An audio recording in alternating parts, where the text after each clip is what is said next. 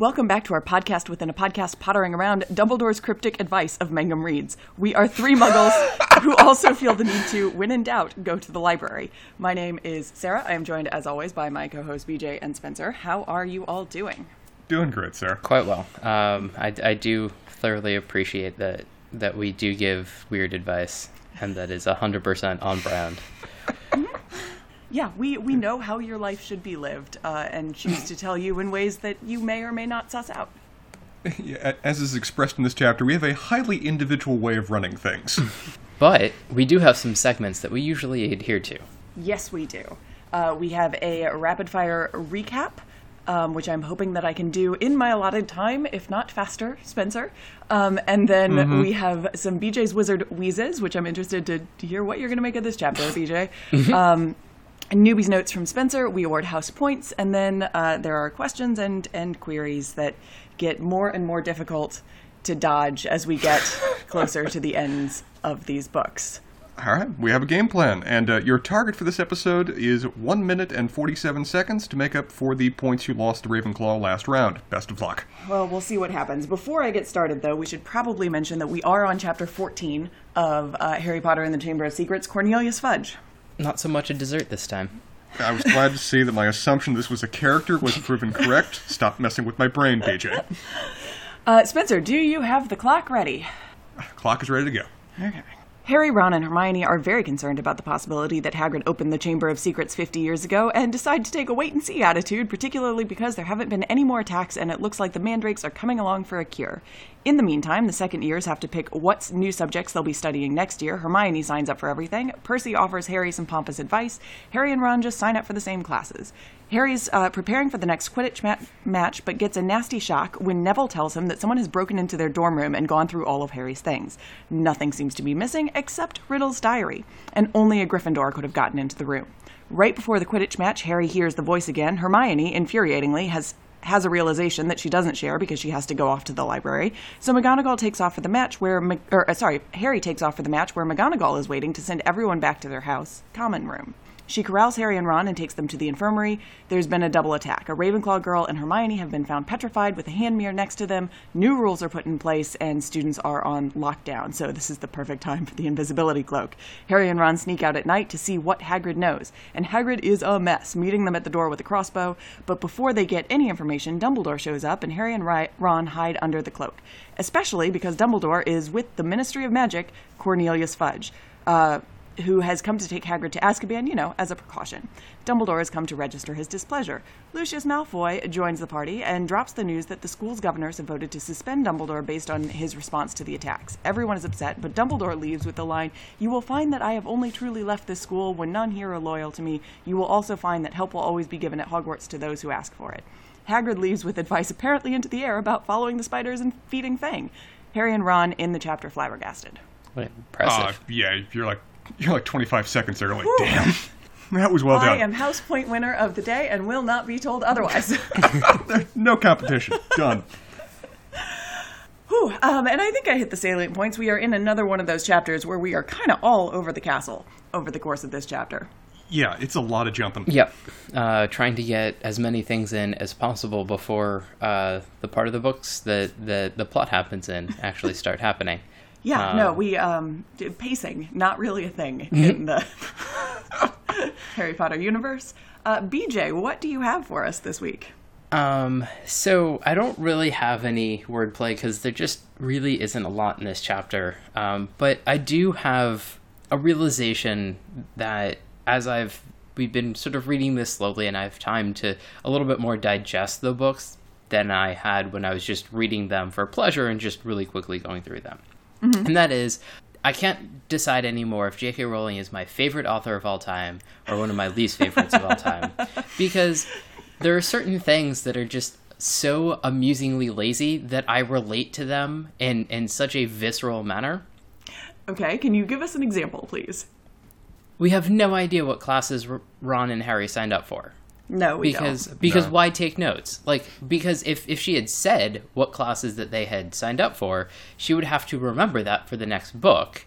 But why not just introduce it in the next book? Exactly. And so instead of having anything, she basically introduces 2 classes, and then it's just like, whatever, but no one is interested in those classes. Hermione is taking everything, so I can just make everything up, basically, as I go along. Genius. Yeah. Maybe it has something a little bit to do with this, a weird narrative voice that you have talked about before, BJ, because we're, sort of in Harry's head, except not really, but Harry doesn't seem to care what classes he's taking. Yeah, I think the narrative voice that we have is kind of like when you play a third-person role-playing game, where there is a main character, but you sort of have a lot of other information as the person playing the game. And so it's kind of like you have other information, but you don't know everything else. Yeah, that makes sense. So the other things that I have to comment on is... So I think there's a theme to these books, and I'm very curious to see if this is a recurring theme or it ends at some point. And I'm going to describe this as Lateras Pandit Machina, which is basically hiding is going to reveal the plot. Because pretty much every time that something needs to happen, Harry goes, oh wait, I have an invisibility cloak, and basically this is going to magically put me at the right place at the right time to find out a lot more about what I should be doing to advance the plot in this book. And that's sort of how the books have so far continued, which is a lot of stuff's going on that we have no idea what's going on. Oh yes, here's an invisibility cloak that works against everybody except Dumbledore. Dumbledore is going to low-key tell us oh, here's how you should be using it. And then we end up finding out a bunch of stuff that the main characters need to do to advance the plot. Which I find very, very funny. I guess it's not quite Chekhov's gun, but almost.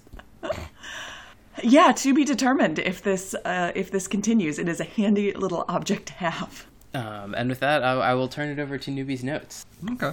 I totally don't believe Hagrid actually has any involvement in anything associated with the Chamber of Secrets, but when they say that Hagrid would totally... If Hagrid was aware of the beast, he'd totally try to befriend it and make it a pet. Yeah, he would. Absolutely. I have no doubts at all. Don't think he has, but he would. No question. As for whether they should go and talk to Hagrid, because someone, of course, always has to broach the idea that they do the smart thing and talk to other people. Yes, dear God, yes, they should. If these characters would solve so much if they would just go out and talk with each other without being afraid of what might result from doing so. And it's also... Because not doing... And it's also not like Hagrid would be one of those people that, A, either gets them in trouble for, trying to find out information that they're not supposed to have, and B, isn't reticent about sharing all sorts of information that they probably shouldn't have anyway. Right. BJ, as you explained it, it's very true. This plot is driven by what information they can surreptitiously acquire. That is a direct result of them being unwilling to just ask people for that information.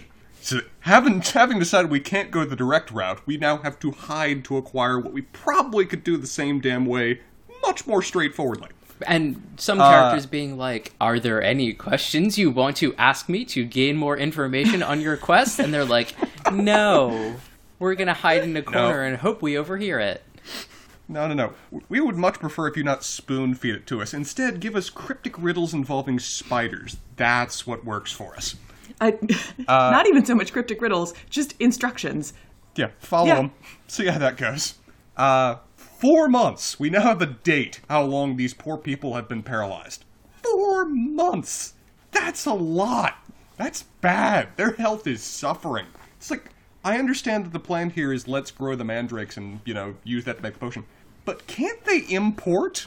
Can't they buy from some wizarding equivalent of Amazon and have an owl just drop off the potion?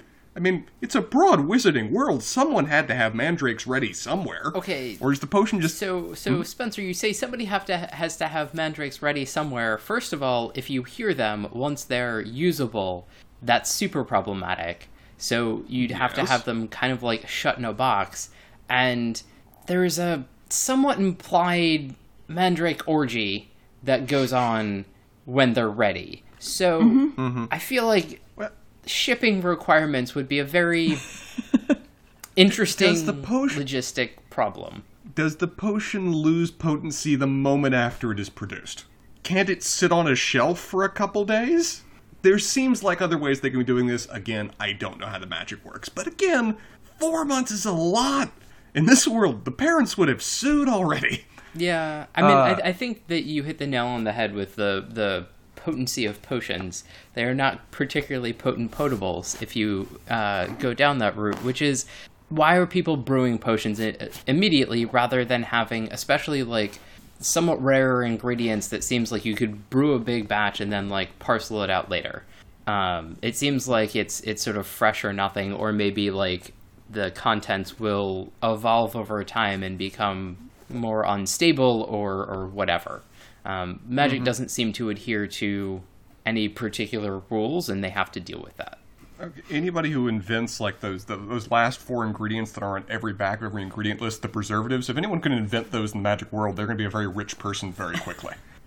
Class selection brings back just lots of horrible memories from back in college and law school of that horrendous process on the day of fighting with everyone to try to get something that's halfway decent. God help you if you want to get into a PE class that's not running or weightlifting.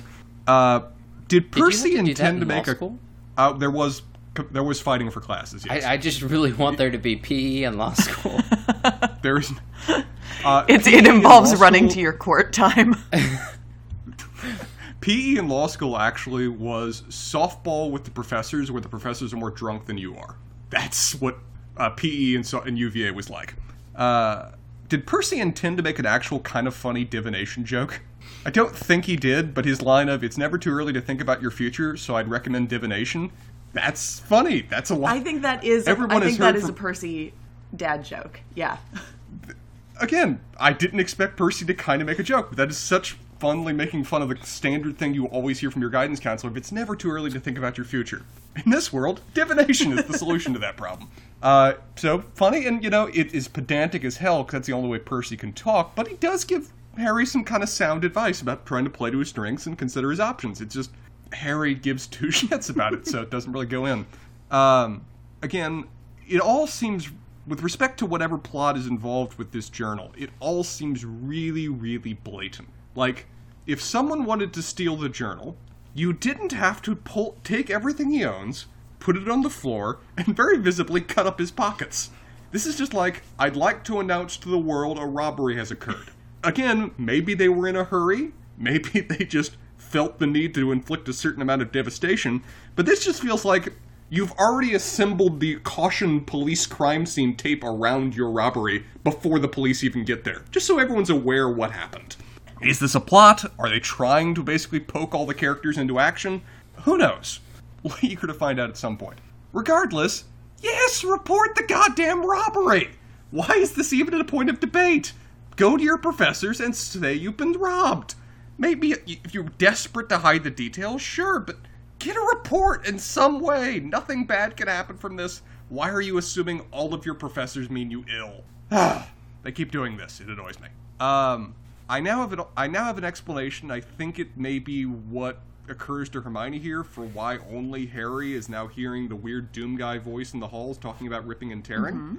Because they've given me the tools to deduce what I think this is. It seems like previously when Harry has spoken to snakes, only he can hear it. It's not like somebody else can just hear snake noises and they're able to process that. It's like they don't hear anything but Harry does. It's almost like a certain degree of telepathy going on. So now I think that whatever is stalking the halls is snake-related, just because they've given me enough of a prior bit of information to think that's a thing.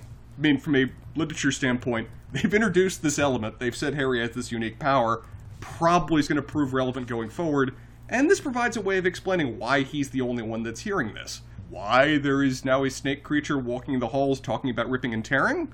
I don't know, but again, if this was a Slytherin beast coming out of the Slytherin Chamber of Secrets, snake creature seems like it might be on point. It also then kind of blends in well to why Hermione then goes and gets a mirror and tries to walk the halls with a mirror, because that's straight Perseus and Medusa right there. That is the solution you do with a kind of snake creature that can paralyze you. Luckily, apparently this one doesn't inflict literally petrification, but it seems that she's trying to be on the right track. Though, flaw in this theory is, it apparently totally didn't work, because she's petrified now. So, yeah, we'll see how that plays out, but I'm now going with Snake Thing. I'm also starting to back the idea of a Slytherin pogrom, because I know it's probably a bit unfair, but yeah, at this point, they're right. This is a Slytherin thing. The Slytherin that we've heard from seem totally okay with it. Their friggin' password is pureblood. This is not a good house. This is the kind of fraternity that you want to ban from your university just because nothing good can result from it. So, yeah, let's engage in a bit of profiling and assume that Slytherins are either actively supporting this or at least are not opposed to everyone else being hurt by it. It does raise also questions about, and I'll raise this in questions, but is there no kind of magical police force in this world? The Ministry of Magic? Yeah, but who investigates crimes? We've never met police. Closest that we've ever met is, Ron's dad. That's not really a police officer. He's kind of more like a Men in Black kind of guy. But we'll get into that in questions. As the most That's authentic what the scene... Quidditch teams do on their off-season. They gotta do something. As for the most authentic scene ever yet in this series, the scene of blame being assigned to Hagrid and Dumbledore, despite lacking, evidence or justification, is just straight-up perfect politics and how that would exactly play out. Yeah, we don't actually think you're responsible, but we can't appear like we're doing nothing. So we'll blame the guy that we even have the vaguest inkling, or more accurately, the public has the most vague inkling could be responsible. And apparently put him in Azkaban, which I'm guessing is not a nice or friendly place, because nothing in the wizarding world is nice or friendly for just regular people, so I can only imagine what they do to prisoners. It's like, we suspect you of having a pet that you shouldn't. We're going to send you to Alcatraz for holding. Yeah, and also, despite the fact you're the most powerful wizarding figure in the world, and by pretty much anyone's agreement is the only one preventing this from becoming an even worse disaster, let's remove you with apparently no plan in place for who's going to replace you, because removing the captain from the ship when you're already hitting the iceberg is a wonderful way to do it. And Lucius Malfoy does both of these things with a particular amount of glee that I think transcends politics. Oh, yeah. His justification here is personal satisfaction. This could be actively planting a bomb inside the school, and he would be totally okay with it so long as it kills certain people before it gets to him. Sounds good. Dumbledore, of course, knows all. This is a very recurring theme we've had throughout the entire series. Why he doesn't choose to intervene more? Well, as expressed by Lucius Malfoy, he has a highly individual way of running things, which is the most accurate way ever of describing Dumbledore's method of running this school. Just as a kind of final point, though, they aren't necessarily wrong when it comes to Dumbledore taking a bit of the blame for this, because it seems like, and we got this kind of from the student's description earlier, the fact that nobody's been hit for a couple months has just kind of led everybody to shrug and go about their business. They would really have wanted to institute this constant patrols of halls thing on like a non-stop basis since the very first attack. Since they had any degree of assumption the Chamber of Secrets was open again, because they know what happened last time. Again, Dumbledore has a very hands-off approach for running this school, and in this case, it seems like it has been unnecessarily dangerous to the students. Could someone else have done better? Will things be better as a result of him leaving? I'll debate the first one. The latter, on the other hand, well, it seems like everybody thinks it's going to create a void that's going to lead to more devastation and probably literal deaths, and they're probably not wrong. So I'll question his methods, but I won't question the overall role he has. It just kind of presence. He is a fleet in being, even if he doesn't choose to act. And yeah, that wraps up my stuff. I'm going on to house points. All right. So I think that my choices, and you are free to disagree with these, and I will take that under advisement. My choices for both winner and loser of house points for this chapter are not students. Fair. Students are kind of secondary in this chapter, honestly. Yeah, no, this is a very, let's spy on the adults chapter. Clear loser of this chapter is Hagrid. Yeah. Hagrid's going to Azkaban. Mm-hmm. Any day you're going to Azkaban, again, not a good day. Was I right in assuming that Azkaban is a very unfriendly place? This is not, a jail for the rich and famous. This is Rikers kind of or... Yes. Yeah, it's not good. We learn a lot about Azkaban in the next book, which is titled The Prisoner of Azkaban. Oh, yeah. Okay, yeah. But we get a little taste of it with Hagrid going there today, and he, spoiler, not happy about it. Winner comes from the same scene, having a great day, doing exactly what he has always wanted to do. Lucius Malfoy. Mm-hmm. Yeah. That's an easy sell right there. It probably could be disastrous long term, but for today, it's all coming up, Malfoy. Within the confines of this chapter. I think it's interesting that Hermione got petrified in this chapter, and I am not willing to dub her loser of house points. Mostly because she clearly had a good moment before that, even if we don't know what that was.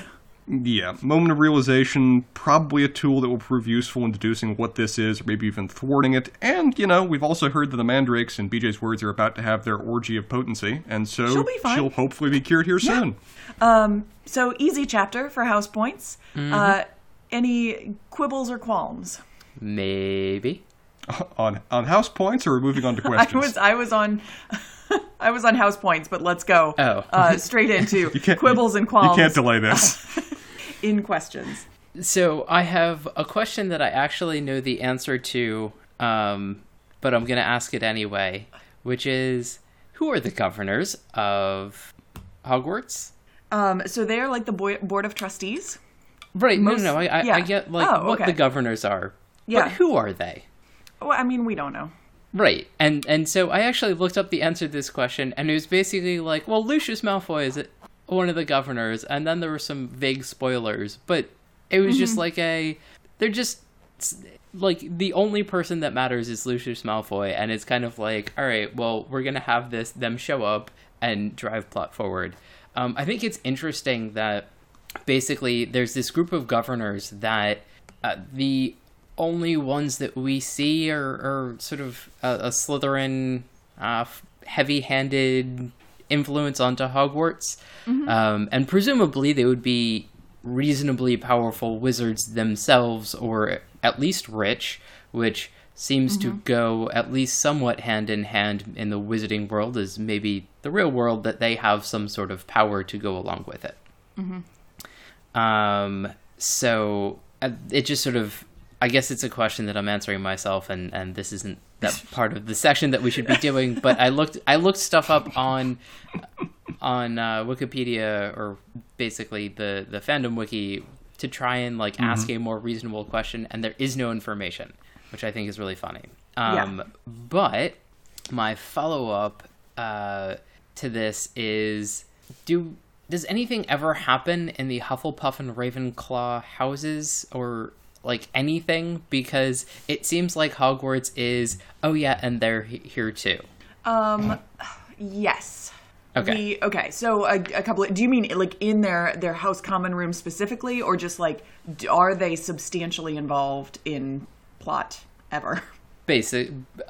More, are they substantially involved in plot ever, rather than just sort of on the sidelines and sometimes play Quidditch? Yeah, I would say that Ravenclaw we have a couple of characters coming up in future books who are Ravenclaws that are very involved in the plot. Okay. And then Hufflepuff is always a little bit more in the sidelines, but in the fourth book, the fourth book is a lot about Hufflepuff, or particular people from Hufflepuff. But then we kind of fall away from Hufflepuff after that. I also don't think I've said the word Hufflepuff as many times in a 30-second span, and it's now sounding supremely weird to me, but whatever. Spencer, I do have one more question, but I'll turn it over to you first. Yeah, at this point, I think my membership of Hufflepuff is actually now guaranteed an extended lifespan. Because, kind of being removed from the plot almost just seems like a bit of a feature rather than a problem in this universe. Because everybody else, you're just kind of in the line of fire while the Hufflepuffs are just happily over there eating cake together. Seems like a wonderful alternative. We do find out later that the Hufflepuff common room and the actual house and dormitories are by the kitchens. Of course they are. Sold. I'm in. It was a legitimate question about the issue of potion potency. I mean, for a potion, this seems like a very valuable potion that they need to get these people up, or whatever concoction that they're about to make, and it's quite rare.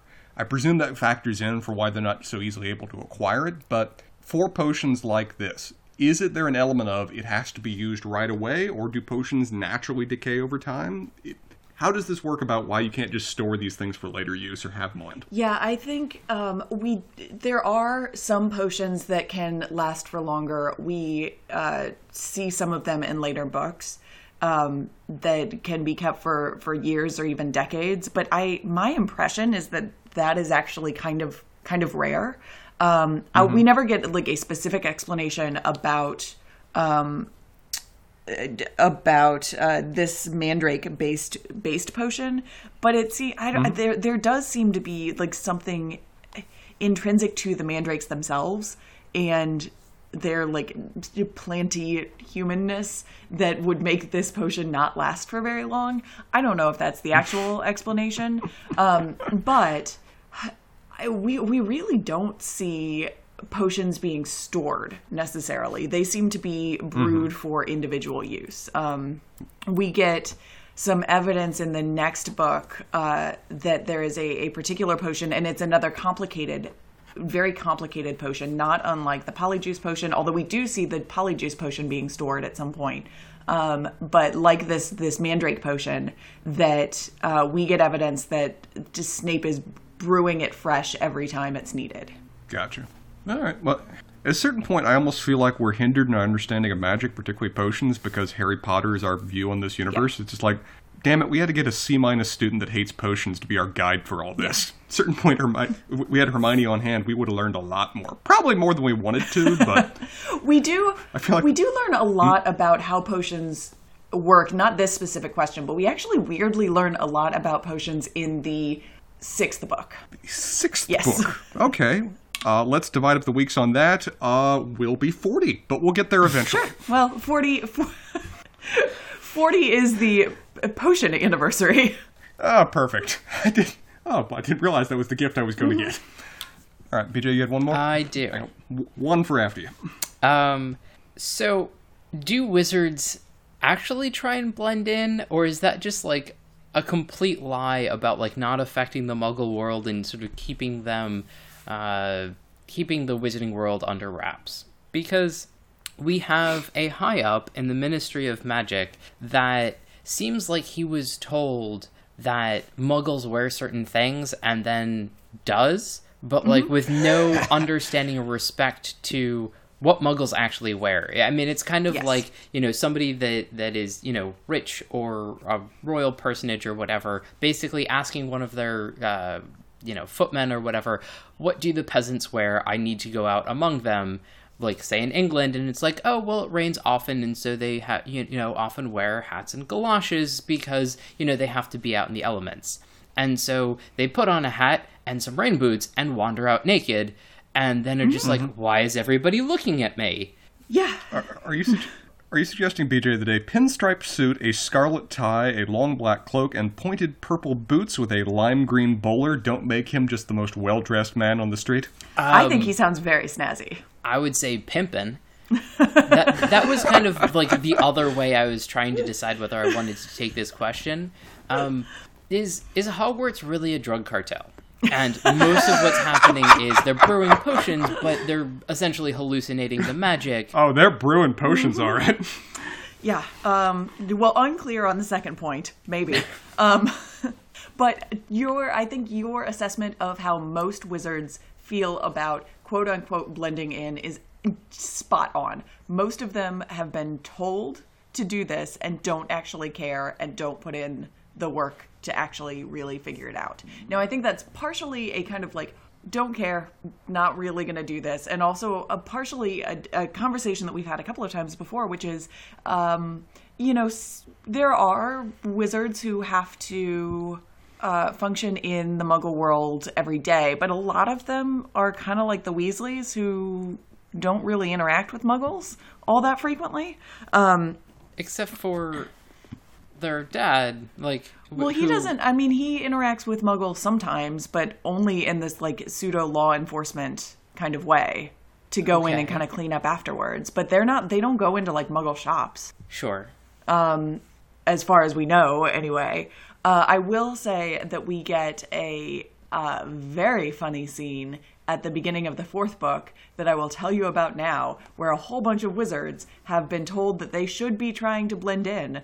And there is one specific Scottish gentleman, I think he's Scottish, it doesn't really matter, who is wandering around wearing a woman's muumuu because he has specifically been told that muggles wear these clothes. And he likes some air around his privates. So he has decided that this is what he's going to wear. And why did you assume that he would be Scottish? I don't know. And he refuses to change clothes, which makes me very happy. Okay, then, yeah, Harry's advice about muggle studies being an essential option, I'm with him. Percy's advice on that. They all need this as a mandatory part of their education, because there is clearly a gap here. So I do want to point out, Spencer, you were complaining about them not having math and other things like that. We do get a little bit of information about some other classes that they might be able to take that do seem to have some, like, arithmancy and study of ancient runes. I mean, that seems to lend itself to maybe they sort of vaguely learn math and literature. They sort of sneak it in there under the guise of something else. Yeah. That might be fair. It clearly is not working, if that is their objective, to acquire basic level knowledge, but I suppose points for effort. Yes. Anyway, sorry, I interrupted your actual question. Neither Harry nor Ron take arithmancy or runes, so... Of course they don't. Don't worry, Hermione will teach them these subjects when it proves essential later for the plot. All right, my turn, Yep. BJ? Yep, I return to. Is there a magical police force? Who investigates crimes? Who is called in when people are hurt or things are violated? What is the ministry's enforcement arm? So it's a little... My understanding is that it's a little bit diffuse. It kind of goes into the different departments and what they actually deal with. We were talking a little bit about Arthur Weasley earlier and kind of what he does. And so there's that. But then there is another kind of part of the Ministry of Magic who are... or there's another arm of the Ministry of Magic known as the Aurors. And that's A-U-R-O-R. Yeah, A-U-R-O-R-S. And they're more like the police people. Although they're kind of like, I guess they're kind of more like FBI agents, maybe. Because they're like specifically meant to be catching dark wizards. And kind of dealing with like the more weighty kinds of stuff. They're not like handing out traffic tickets for brooms. It is interesting to me that students have been straight up attacked at the school. Several now. And it's an entirely internal investigation matter. You mean like universities normally are? At least they have a designated police force, campus police in some way. So Filch is our... God help us all. His philosophy is, let's line the students up in the hallways and just keep them there all night. More than they're petrified, the easier they'll be to manage, and our cleanup costs will go down substantially. Yeah, it's probably good that he doesn't have magic. Oh, God. Well, okay. We can ponder this out. If he actually had magic, would he be a less bitter, angry person? It depends how close to a squib he was. Like, if he had a little bit of magic, I feel like he would be so much worse. Yeah, but if he had a reasonable, normal amount, like if he had actually gone to Hogwarts and done the thing. Yeah. Might be a perfectly pleasant person. Well, might be going a little far. No, I know. I tried to say that with a straight face, and it just collapsed halfway through. All right. Any more questions from you, BJ? No, I think that's it for this chapter. All right. So next time around, we have Chapter 15, which is titled Aragog. Which totally sounds like a Lord of the Rings character, so this is going to be fun. All right. Well, this has been delightful as always. Yes, quite fun. And the picture, I think, will fascinate you, Spencer. It looks like a spider web. And with a little spider underneath, oh god, there's going to be spiders. I don't know if I can read this. You say that it looks little. Like, we have no idea what the size of these things actually is. So... If that's the size of the car that they were driving around earlier, yeah, I riot. I'm not doing this. Wait, and you like Tolkien? I'm confused. All right, anyway. On that note, see you guys next time. Bye, y'all. That's a plan.